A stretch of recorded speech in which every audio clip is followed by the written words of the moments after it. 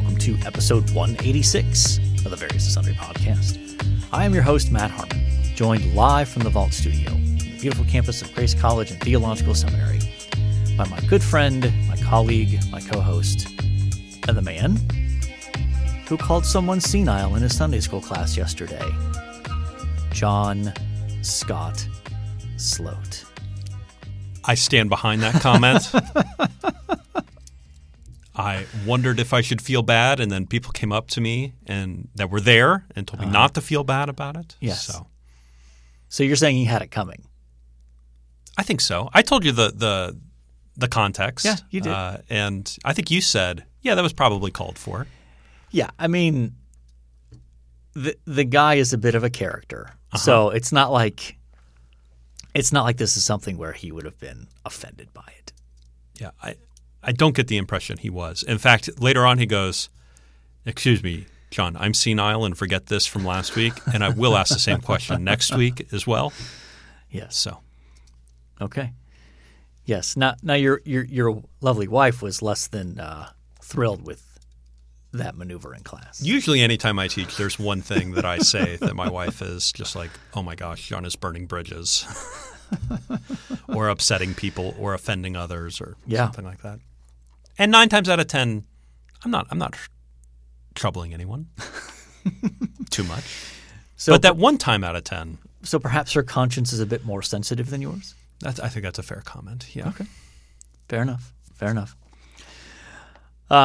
If you'd like to get in touch with the show and see if John will call you senile, you can reach us on Twitter at VNSPod. Or is it going to be called X now? Have you seen this? That Elon Musk is starting something new, changing the name of Twitter? I'm still very confused. We'll see what happens. Let's wait it out. But yes, I did see his tweet announcement of it, and I don't know what's going on. I'm told that he wants to turn it into like. Have you heard of WeChat? No. So in China, there's an app called WeChat that basically is more of a text messaging service, but you can bank through it. You can do all these different things through WeChat, and we just don't have an equivalent in the United States. And basically, he wants to become the WeChat of the West. Okay, so, but then, what becomes of Twitter as we know it today? Oh, I don't know. In the sense of just, hey, I'm posting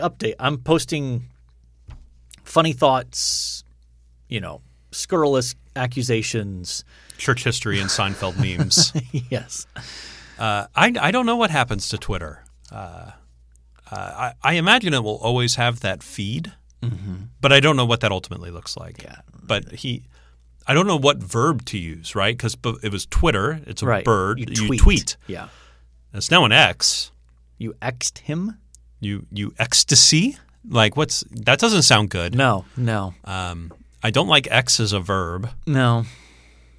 I think I'm going to keep calling it Twitter for the time being. Okay. And we'll see what happens. Just clarifying. I think the app is still a bird. Yeah. So, have you checked out Threads? The Meta Facebook? No. I deleted Instagram and it's tied to Instagram, and so okay. I decided I wasn't going to make the jump. Okay. I haven't either. You can go old school and you can email the show, variousandsundrypodcast@gmail.com. Elon's not changing my email. Not that we're aware of. Yet. You can find us on Facebook. You can find us on YouTube. We would love for you to leave a review and a 5-star rating. And I didn't tell you I was going to do this, but we have breaking news on the program, John. Oh, what is the breaking news? We've had another book published, you and I together. Oh, is it on? Is it up? It's up. Oh, wonderful! Yeah. Well, that's great. Yeah. Do you want to fill people in? Yeah. So some of our listeners may be aware that the Gospel Coalition has a set of freely available online commentaries, and we did 2 Peter. And that was published probably a year ago, right? Yeah. Let's be clear. The Gospel Coalition wanted Matt Harman to write a couple commentaries, and Matt goes, "I don't have time for this. Let my peon John write these commentaries, and then I'll give it my my approval. Well, okay, let's clarify that. One, you're not a peon. Two, basically the process was you took what I had written in published commentaries. That's right, yeah. And tried to radically condense it and add in some of your own insights and that sort of thing. It wasn't just a sort of condensing exercise. And then, we edited that and crafted it and all that sort of stuff. And finally, Galatians is available. When did we turn that in? Probably April? Yeah, I was about to say 3 months ago. That sounds about right. Yeah. And have we been paid? Maybe this isn't the proper context to talk about whether we've been paid for Galatians or not. I don't know that we have. We should probably check into that. What do we do? I can follow up. Okay. Yeah. Okay. Yeah. Who do we email? I can find somebody to email. Okay. Yeah, I'm not worried about that. Okay. Sounds great. But anyway, it's published. Where can it be found? I don't have the. We'll throw a link in the show notes. That sounds great. But it's like if you go into gospel, if you search like Gospel Coalition, I think concise commentary. Yeah. If you search that in Google, that was the original name of it. And then it'll take you to the Google will take you to the main page, and then from there you can scroll through and find our contribution on Galatians and 2 Peter. So nice. Well, that's exciting. Yeah. So I thought I'd throw that in there. I forgot to mention that to you. They also notified me, by the way. Yeah, there we are. Yeah. It has you down as Matthew P. Harman, though, on Galatians. Yeah. Oh. Yeah. Remember, they had me down as John Sloan initially? Wait, didn't they have you as Paul? Yes, it was Paul. Oh, You're Paul right. Sloat. Paul Sloat, who doesn't exist as far as I'm aware. Not that we're aware of. So Paul has now transferred to your middle name, I suppose. I guess. Matthew P. Harman. Oh, yeah. We gotta get that. Gotta get that. Do they have that on 2 Peter? No, there's just Matthew Harman on 2 Peter. Okay, well. Still some work to be done. They almost got them all up there. Getting close, yeah. I'm glad to see we're not the last ones, you know. No. Anyway, so they also notified me that, you know how I taught my book Asking the Right Questions? Yes. At CCC. And it was recorded. 40 years. This is pre-COVID, I believe. Yeah, I remember. It was a packed house, but I remember specifically it was recording focused, and so people were not allowed to ask questions until a designated time period. Right. Well, I sent all the materials off to them years ago. I'm like, whatever happened to that? And then out of the blue, I got an email a month ago, 3 weeks ago. Hey, by the way, your course has been up. Oh, really? Oh, okay. Good to know. So anyway, maybe we could throw a link in the show notes to that as well. Yeah. All right. I think that's all the intro stuff I wanted to get to. John, you ready to talk some sports? Sure. I'm sorry. I'm looking for your asking the right questions. You do that. I'll segue us in. Okay. Here. All right. So there wasn't. Again, this is the time of the year where there's not a lot going on sports wise. Probably the big thing over the weekend was what we Yankees call the British Open, but the Brits just refer to it as the Open Championship. And it was apparently won. Not that I saw any of this, except for maybe a couple of highlights. It was won by one of my distant relatives. Yeah, Brian Harman. Brian? Yes, Brian. For some reason, I had Bryce in my head. No, I have no idea if he's actually a relative, and he is part of the inferior AN. Yeah, I was about to say he spells it differently than you. Yeah, Harman. But he's American, right? Harman. Yeah, he's American. Not sure where he's from here in the States, but he's American. Well, good. I love it when we can conquer in Britain as well as the United States. That's right. I mean, I have a Brit living with me in our home. Yes, we've claimed him. Yes. Have you seen the hat he likes to wear on occasion? No. I am getting lunch with him on Wednesday. Yeah, he mentioned that. He's looking forward to it. He has a hat. It's a red hat. And it says, "Make America Great Britain Again." Wow. Wow. Which is funny on multiple levels. But one is like he is very much he loves America. Like he's not in any way sort of like snooty Brit who feels like he's sort of slumming it by living in the States here. Now, what's his palate like? Is his palate more British or is his palate more American? It's more American. Okay. Yeah. I find – Now, he still will eat beans and toast. He hasn't done that yet in our house, but for breakfast he would eat beans and toast or some other British dishes that I've had beans and toast before. Yeah, no thanks. It sticks with you. It's hearty. Yeah.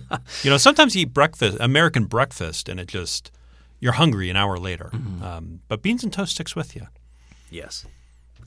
So anyway, we are off the rails. Yep. Big time. Yeah, Brian Harman won the British Open, or the Open if you're British.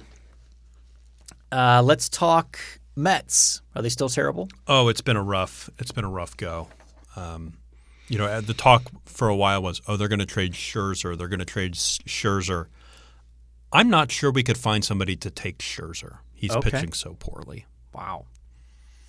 He gave up 4 home runs in his last start. All right. Not good. No. Not good. What about the Jets? They're on Hard Knocks. Right. I can't remember if we knew that last time we recorded. We did. Which you were lamenting, actually. Yeah. Because that's generally not something that works out well. So question for you. Yeah. Do we want to cover Hard Knocks on the pod? I don't. Is it on HBO? Yeah. I don't have an HBO subscription. Neither do I. I might get one. just to watch. Okay. Is it something that we want to discuss on pod? Maybe, as long as I'm not obligated to shell out the $10 a month to. Like, I mean, I'm sure you could find a recap video online or something. Maybe, yeah. But is it content we want to cover? I mean, I don't know why not. Okay. They're your team. Yeah, it is my team. I mean, if there was a Hard Knocks equivalent for Ohio State football, we'd be talking about it. Yeah, that's probably true. Yeah, so I think I'll probably subscribe. Okay. I'll try to get a 3-month trial or something like that. There you go. Go from there. I'm doing that with Apple TV right now. Okay. So I have seen, though, and this is in part just because, I mean, Garrett Wilson, former Buckeye. Sure. So a lot of the Ohio State football feeds that I follow will retweet stuff from Jets training camp or whatever. Does it feel like I've infiltrated your Twitter feed a little bit? Nah, not really. Okay. And they've shown a couple of clips of Garrett Wilson making absurd catches. Like he's just. Did you see his toe tap at the back of the end zone? Yes. That was incredible. Caught the ball almost like the back half of it. With his fingertips? Yeah, that was pretty fully cool. Extended. Saw him beat Sauce Gardner down the line as well. That was pretty cool. Yeah. Him and Aaron Rodgers seem to be forming a good bond. Yeah. Yeah. I mean that should bode well for your Jets. I hope so. Oh my goodness. Even if we could win a playoff game, I'd be over the moon. I mean, the East. I mean, obviously, now the division is about the Bills. Yes. It used to. For 2 decades, it was the Patriots. Yes. Now it's the Bills. Since I was in junior high, it was about the Patriots. Yeah. And then it kind of feels like it's been Patriots and Dolphins at that next notch down, and then the Jets have been kind of bringing up the rear. Now with the addition of Aaron Rodgers, I would think it's Bills, and then those next 3 teams are kind of a toss-up potentially. Dolphins, Jets, and I think the Jets are probably better than the Patriots. The Patriots have done nothing to surround Mac Jones with any talent. And I'm not convinced he's that great to begin with. That's right. And then the Dolphins, I think they have lots of question marks. Now, they got Tyreek Hill. He's very, very good. But Tua, I mean, he feels like he's one tackle away from ending his career. Yeah. At any given point. That seems fair. So, I actually feel pretty good about being second in that division, or even 1A, depending on how the Bills' season goes. Yeah. And you know, all these things have caveats with injuries and all sorts of things. And so, but the Jets look really, really good. Mekhi Becton is. Are you familiar with Mekhi Becton? I'm not. Our left tackle we took in the first round. The only thing I remember about him from draft night is he's like 6'8", 375 pounds. I mean, he's just a big boy. Mm-hmm. And on his draft profile says "loves soul food," and that's all it said. You could probably just drop the word "soul" out of that and just said "loves food." But he's coming to camp 40 pounds lighter. All right. And moves very, very well. He played at Louisville. I think they called him the Mountain. So if he can play left tackle for us and be healthy all year, which he hasn't been the last 2 years, we're going to be okay. All right. I think we're going to be okay. Well, at some point before the season, we will do our preseason predictions. You'll make a prediction for the Jets. Oh my goodness! I'll make a prediction for the Buckeyes, and then we'll see how that goes. You know what? This will be the first time that I have hope surrounding the Jets. And hope's a dangerous thing, John. Yeah, have you not seen Shawshank Redemption? Hope's a dangerous thing. Hope's a dangerous thing. A lot of optimism, and we'll see what that transforms in my psyche over the next few weeks, particularly as I watch Hard Knocks. Okay. All right, we need to move on. So our topic for today.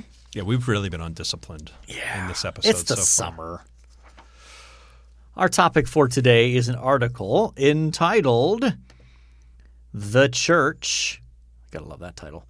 "The Church in a Time of Gender War." Not the church, the church. Yeah, just speaking generically. Yeah. Though I think, as the article makes clear, he's speaking of the evangelical church. Yeah.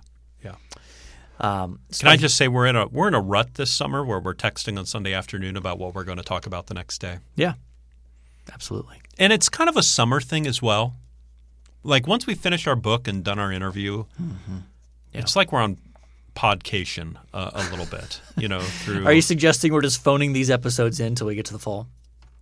No, because we read the article and we think the article has something important to say, and we have serious thoughts about the articles. However, we're not sitting down discussing, okay, what are we covering over the next 12 weeks? No. We're not doing that. No. Which we probably should. Yeah, we probably should. Anyway, this article is by Samuel James, who he has a website entitled Digital Liturgies. That's not easy to say, by the way. .net. Where he writes, analysis, opinion pieces, etc. I've actually met him once. I don't know if he still does. He worked for Crossway for a while. Oh, really? Mm-hmm. But he's sort of carved out a space of being a cultural commentator, church commentator. And so I came across this article, and I thought, this looks like some good pod fodder for us. Okay. So again, part of the challenge with doing articles like this is that we know you haven't read them as the listening audience, and so we have to try to give some basic summary of what the article is arguing for, and then discuss it. So basically, he is contending that there's this ongoing, what he refers to as a gender war, that takes a couple different shapes within the evangelical church. And part of it's a reflection of what's going on in culture. That on the one hand, you've got, again, this comes at it from a variety of different angles. One angle he talks about is that members of the opposite sex have no idea how to talk to each other. Mm-hmm. So really he's focusing on people like in their 20s probably would be the range. 20s and early 30s. 20s and early 30s. Yeah. And that beyond just not being able to talk to each other, that's tied to the nationwide decline of marriage and sex. And what's one of the points that he makes is that it's not something that men or women are protesting. They're just adapting to it. Mm-hmm. And we've seen this, that as a general rule, the marriage age has increased. Yeah. And there are a variety of factors that go into this. Mm-hmm. So I don't think he's not automatically sort of saying a sort of one-size-fits-all analysis here. But part of what he's getting at is that he shows this chart in the article.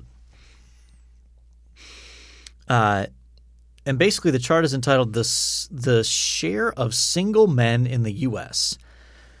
Who Are Looking for Dates or a Relationship has declined since 2019.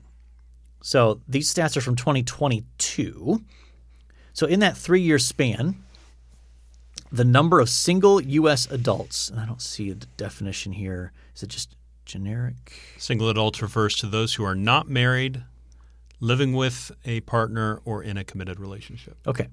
So this is not broken down by age. But anyway. So in 2019, 49% of single adults were looking for a romantic relationship or even casual dates. That number has dropped to 42. Mm-hmm. What's striking, though, is that when it comes to men, the number went from 61 to 50. So it dropped by 11%. Right. Whereas for women, it dropped from 38 to 35. So 38 to 35, probably not a huge statistical. I think the more interesting thing with that for single women is that there's just less single women looking for a relationship. In total, you mean? Yeah. Like men, it's half. Yeah. Half even today are looking for it. For women, it's Gotcha. a third. Yeah. That feels significant to me. I agree. A little more than a third of single women are looking for a relationship. That's right. Fascinating. Well, and he gets into that to some degree in the sense of he talks about where does he put this? He's got this that on the one hand, where is it here? So from the female side of it, he basically identifies how some women are. How does he put this? I'm looking for the line here. Talk about the single woke females. Yeah, but before that, in the end of the first paragraph here, he says, as he's looking at the church, we also started hearing and seeing evidence that the emerging generation of Christians really had no idea how to talk to the opposite sex. Men were paralyzed, passive, and clueless.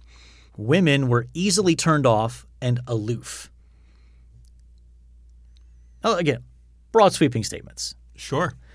But I do wonder if he's onto something there. Mm-hmm. That, and maybe we could see those as like tendencies, not universals by any means, but that maybe the tendency among some women is to either be so picky or so, like demanding that a guy hit 37 boxes to check off. And that on the other end, some men are just so stinking passive and casual and not intentional about pursuing a woman that it falls apart that way too. Yeah, I'd want to replace the conjunction. So men were they were witnessing that the men were paralyzed, passive, and clueless. I'd want to change that to or. Okay.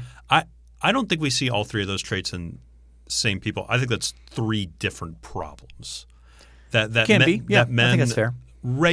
Some men are regularly paralyzed. Mm-hmm. Yes. Some men are regularly passive, and Yes. some men are regularly clueless. Like it's one of those three things. I think that's fair. Like if I can talk about myself in my own 20s experience, probably paralyzed. And a lot of that had to do with the pressures of a lot of the pressures that I felt from family, the church, or my own school that I was attending. Ring by spring, John. Yeah. And so that was a paralyzing fear for me. Okay. I did not as much feel the passivity or the cluelessness. And I imagine the same thing is true for women. Like I'd want to change that conjunction from the women were easily turned off or aloof. Okay. Like that's a subtle distinction. No, I think that's valuable though. But I think I think it helpfully describes my own experience being single into my late 20s and early 30s. There are some women that were far too picky. They were easily turned off, and there are some that, quite frankly, just didn't have a clue. Yeah. So. Yeah, and certainly the comments about men, paralyzed, passive, or clueless, for sure. I think, and then he does do a section here about kind of the extremes of that, of the sort of quote unquote single woke female getting hardened in her political and social views and turning men off. And then on the other side, you've got men who are you familiar with the term incel? No, that was the first time I'd heard that term. I feel like I've heard that term, but basically it's referring to someone who is more and more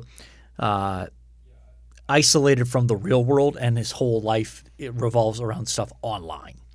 And so and he points out each of them have these like hardening dogmatic convictions that make it harder to, in one sense, bridge the gap between the sexes.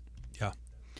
What did you make of his point? I thought one of the interesting points that he makes is that marriage is uniquely positioned to teach you to learn how to relate to people of the opposite sex. That it creates a built-in empathy because you are committed to getting to know one person of the opposite sex in a covenant relationship. And that if you don't, if you're not committed to that, then it's going to be a hard go for you in that marriage, let alone outside of that in the workplace or in other contexts of relating to the opposite sex.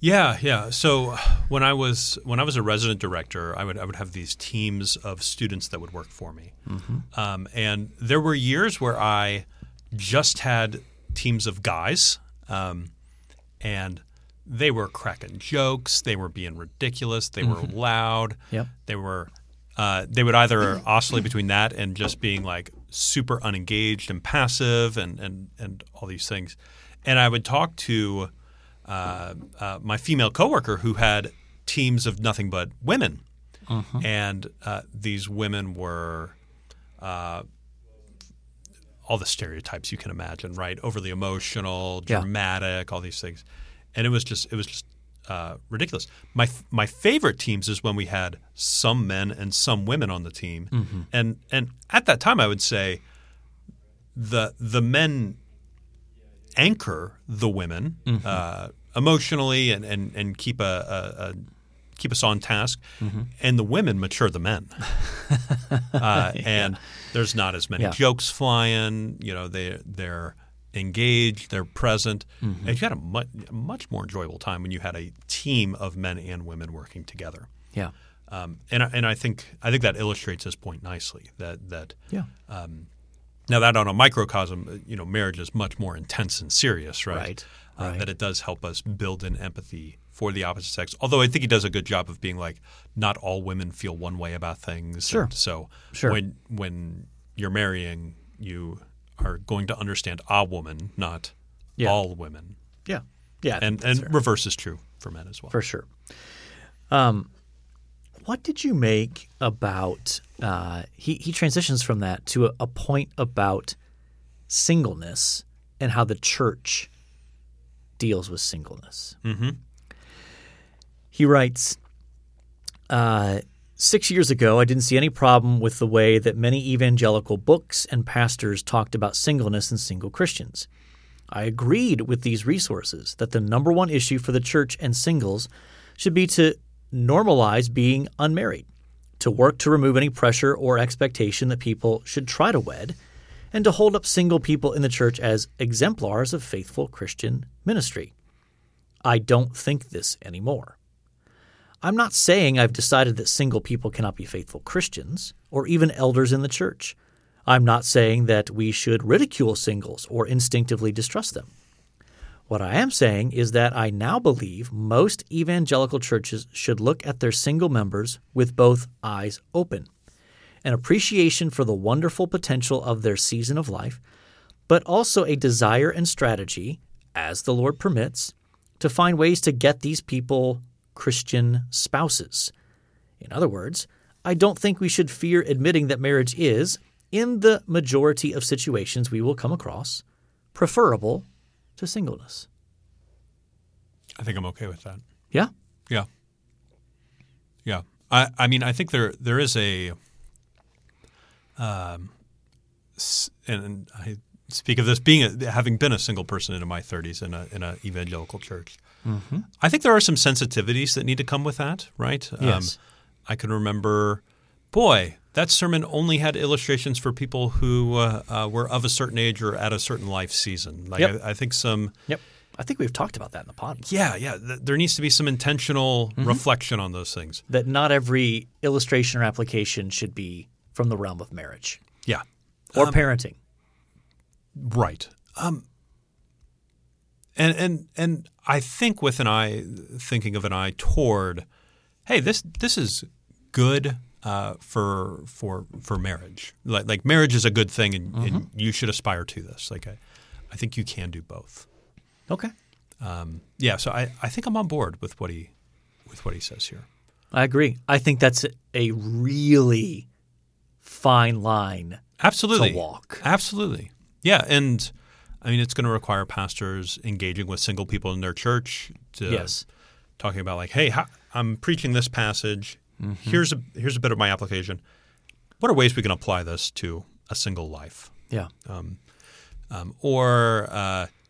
Hey, you want to know what? How are you doing in your desire for marriage? Is that something that the Lord has laid on your heart? 90% of people do get married, or historically 90% of people get married. Mm-hmm. You're probably getting married at some point. Yeah. Have you thought through that? What is that going to be like? And those conversations are less heard. Sure.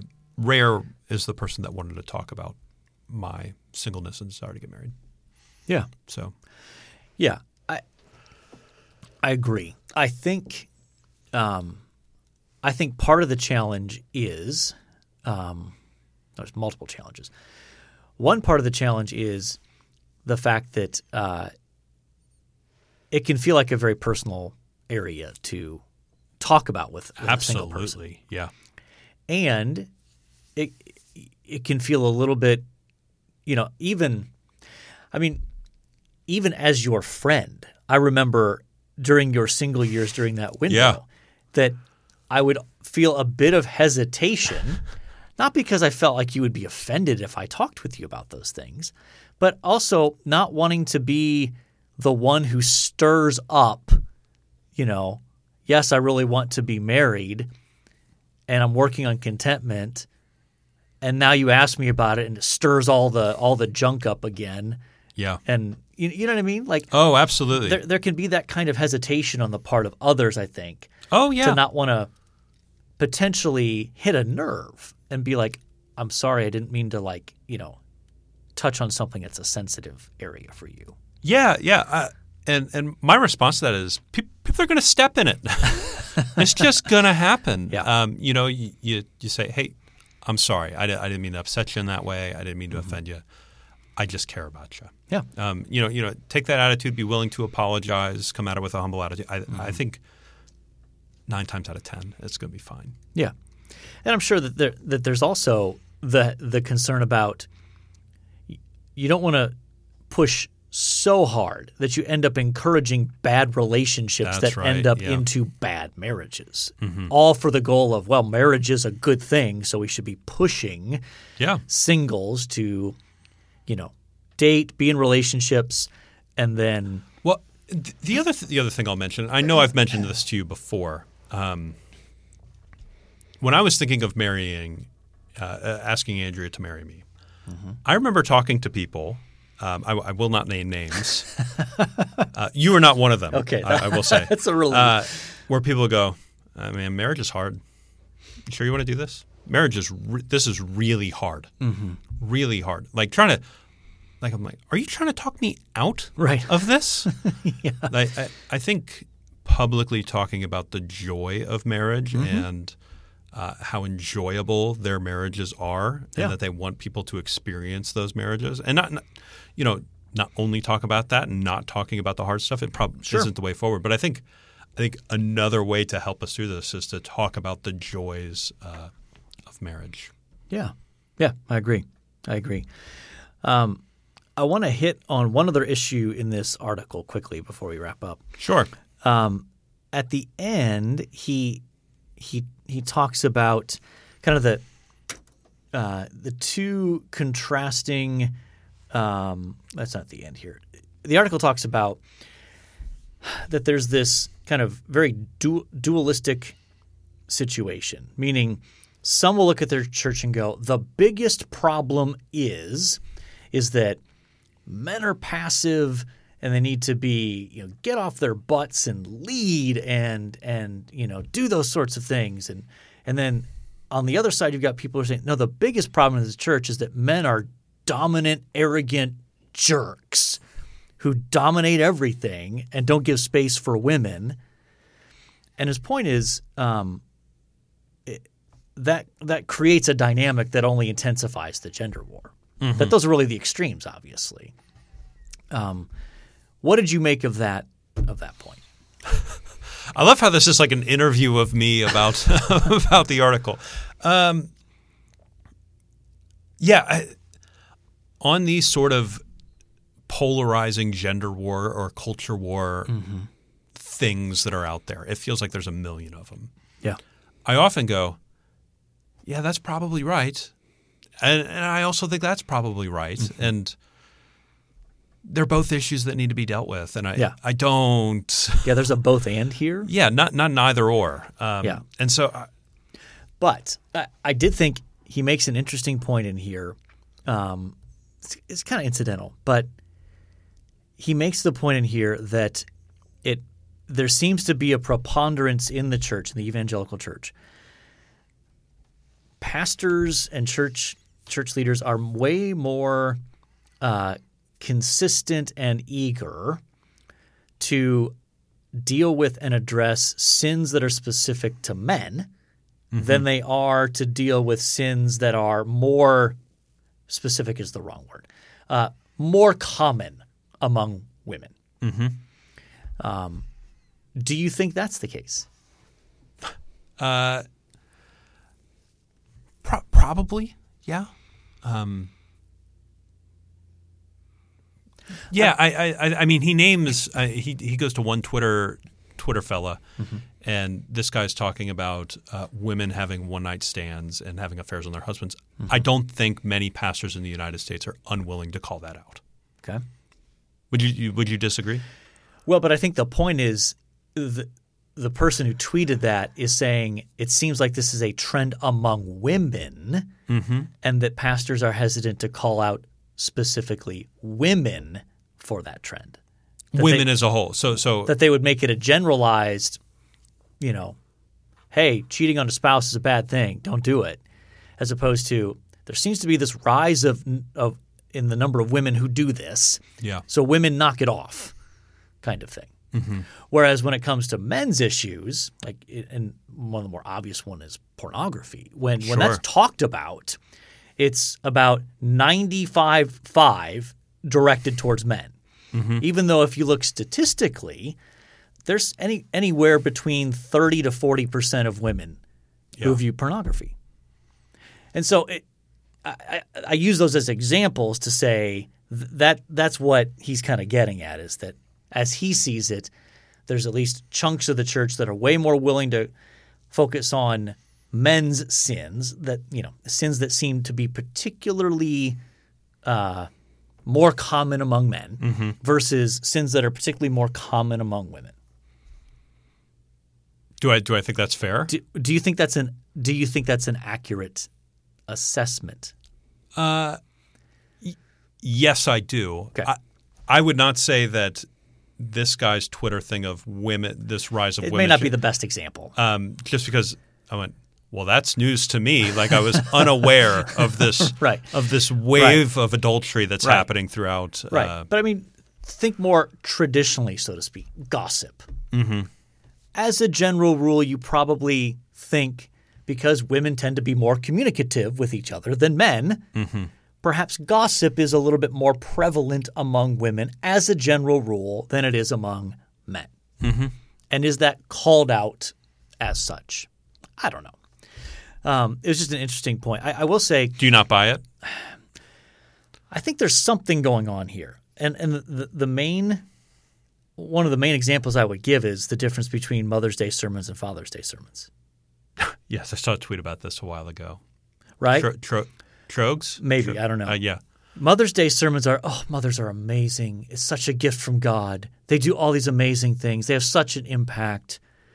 They're awesome. We celebrate you. Yeah. Father's Day sermons are, get off your butt, play catch with your kid, pay attention. Here's an RC Cola. Yeah. Lead your house. Yeah.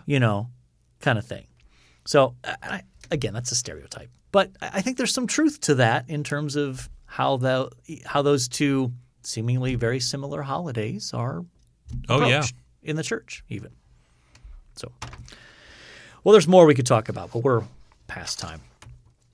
This is the first time we've been in the studio for like a week and a half, so we're a little undisciplined.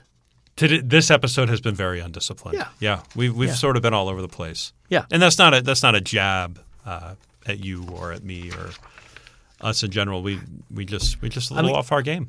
It's our show. It is. I mean, we can do what we want. Yeah. I mean, remember the prime directive.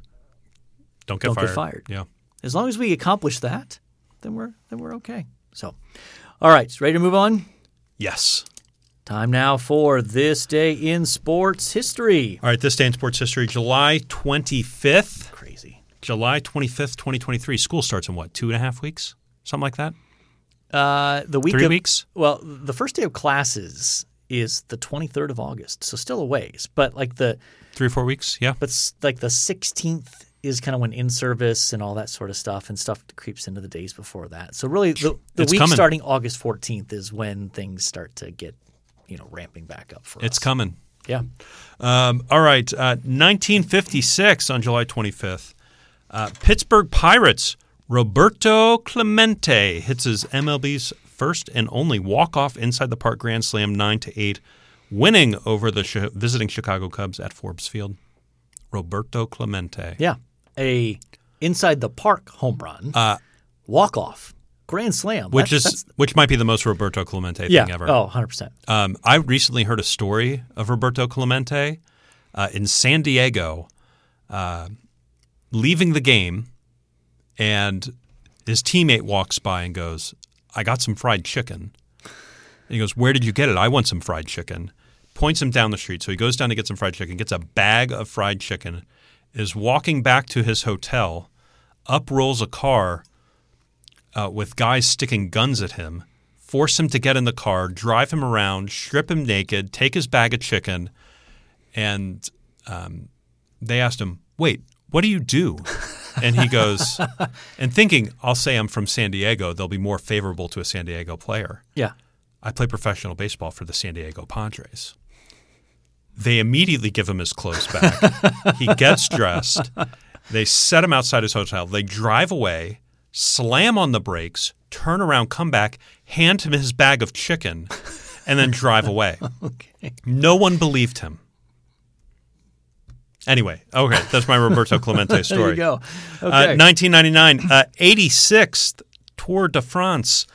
Lance Armstrong wins first of 7 consecutive Tour de France's, but later has a kerfluffle with doping. Yes. Yeah. Did you see the 30 for 30 with Lance Armstrong? I believe I did. Yeah. I believe I did. Yep. Yeah, it's a real problem.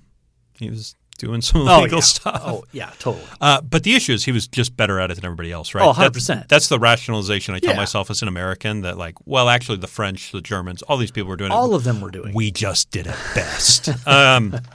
2016, England fast bowler Jimmy Anderson becomes the first to take 50 wickets against all 7 major Test cricket playing nations during the second Test against Pakistan in Manchester. I understood about 40% of that. Yeah, so bowler is like our equivalent to pitcher. Right, they bounce it in though, Yeah. right? Yeah. So would that be like the equivalent of like strikeouts? I think so, yeah. And I understood the term Pakistan as well. That's a relief. 2021, Japanese judokas Uta Abe, there we go, and his brother, that's a dude. Her brother. Her brother. So the first one was a woman. Oh, the first one's a woman. Yudokas Uta Abe. And brother Hifumi? Sure. Make history as the first siblings to win Olympic golds in different events on the same day at the Tokyo Games. Yeah. That's pretty wonderful. cool. Yeah. What a heartwarming tale. Despite the unfamiliar names. Uta Abe. Yeah.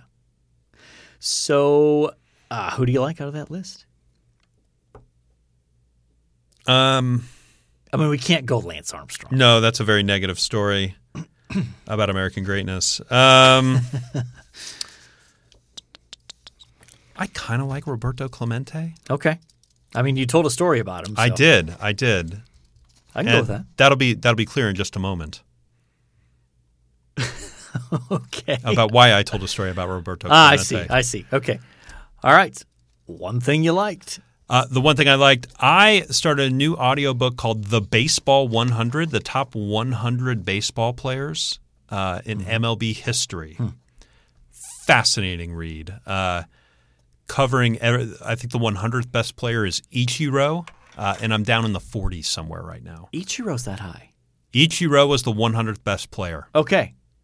Interesting. I mean, I guess if you include his Japanese, And they do. So one of the struggles he has is like he basically goes, legend has to be a part of our rating system and storytelling. okay. Because what do you do with some of these Negro League players? Oh yeah. So like, what do you do with the Negro League player that they said was so fast that he hit a ball at second base and it hit him in the butt when he slid into second base? Yeah. Right? Like that obviously didn't happen, but he was no doubt very, very fast. Sure. You know, and so they do this, and so you'll hear a guy and you're like, I have no idea who that is. Turns out he's some Negro League player from back in the day, and it's a great story. Some odd ones that I've run into. Where would you put Derek Jeter on this list? See, that's so hard, isn't it? I mean, I always felt like he was a very overrated player. Okay. And that if you put him on the Kansas City Royals and gave him the exact same stats and even the same number of world championships, he's not as big. He's not as big of a deal. They gave him upper 70s. Yeah, I'm not even sure I'd put him in the 100. Really? 3,000 hits, though. That's a big deal. Yeah.